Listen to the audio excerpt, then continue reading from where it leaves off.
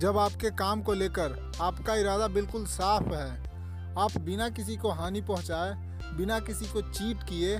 आप अपने फील्ड में आगे बढ़ रहे हैं, खुद को बेहतर बना रहे हैं, उस प्रोसेस में भी आपका इरादा बिल्कुल साफ है, बिल्कुल किसी भी तरह से किसी को चीट करने का इरादा नहीं है आपको, तो उस इंटेंशन के साथ भी आपसे कुछ गलतियां होंगी, आप कुछ गलत डिसीजन लेंगे। तो उन सब चीज़ों को लेकर के पछताने रहने से, अगर आप लगातार पछता रहे हैं उन सब चीज़ों को लेकर के कि मैंने वो गलती की या मैंने वो गलत डिसीजन लिया, तो वो पछताना आपको एक तरह से कमज़ोर करेगा। जब आपका लक्ष्य एक सार्थक लक्ष्य है और आप बिल्कुल ही एक साफ और सच्चे इरादे के साथ आगे बढ़ रहे हैं, तो वहाँ पे सबसे ज़्यादा ज़रूरी चीज़ ये है कि अपनी गलतियों से सीख करके जल्दी जल्दी बेहतर बनिए। गलतियों पर पछताने रहने से जो आपको कोई फ़ायदा नहीं होने वाला है। आप अपनी गलती को लेकर के कितना भी पछतावा कीजिए, वो गलतियाँ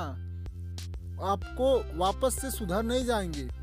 अगर बिना कोई एक्शन लिए, अगर आप सिर्फ पछतावा करके गलतियों को सुधारने के लिए सोच रहे हैं, तो उससे कुछ नहीं होने वाला है। आप अपनी पिछली गलतियों से सीख लीजिए, आगे बेहतर डिसीजंस लीजिए, बेहतर एक्शन लीजिए और लगातार ग्रो कीजिए,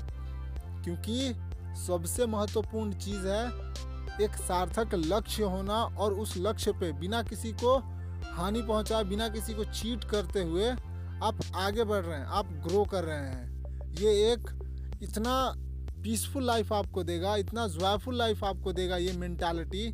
कि आप सोच भी नहीं सकते हैं। आप हमेशा एक स्वतंत्रता के साथ, एक आज़ादी के साथ जीवन जिएंगे, क्योंकि आपको किसी भी चीज़ का डर नहीं होगा, क्योंकि आपने कभी किसी को चीट नहीं किया है, आपने कभी भी किसी को हानि नहीं पहुंचाने की कोशिश की है।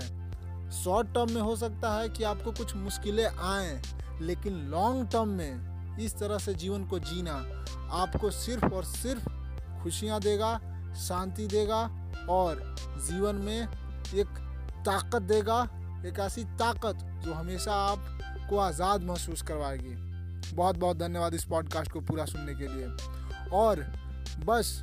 यही प्रार्थना है कि आप एक ऐसे जीवन के पे आगे निकलें, एक ऐसे जीवन का रास्ता चुनें जहाँ पर आप बिना किसी को हानि पहुँचाए, बिना किसी को चीट किए हुए अपने फील्ड में ग्रो करें, अपने मेहनत, अपने निष्ठा के बदौलत। बहुत बहुत धन्यवाद।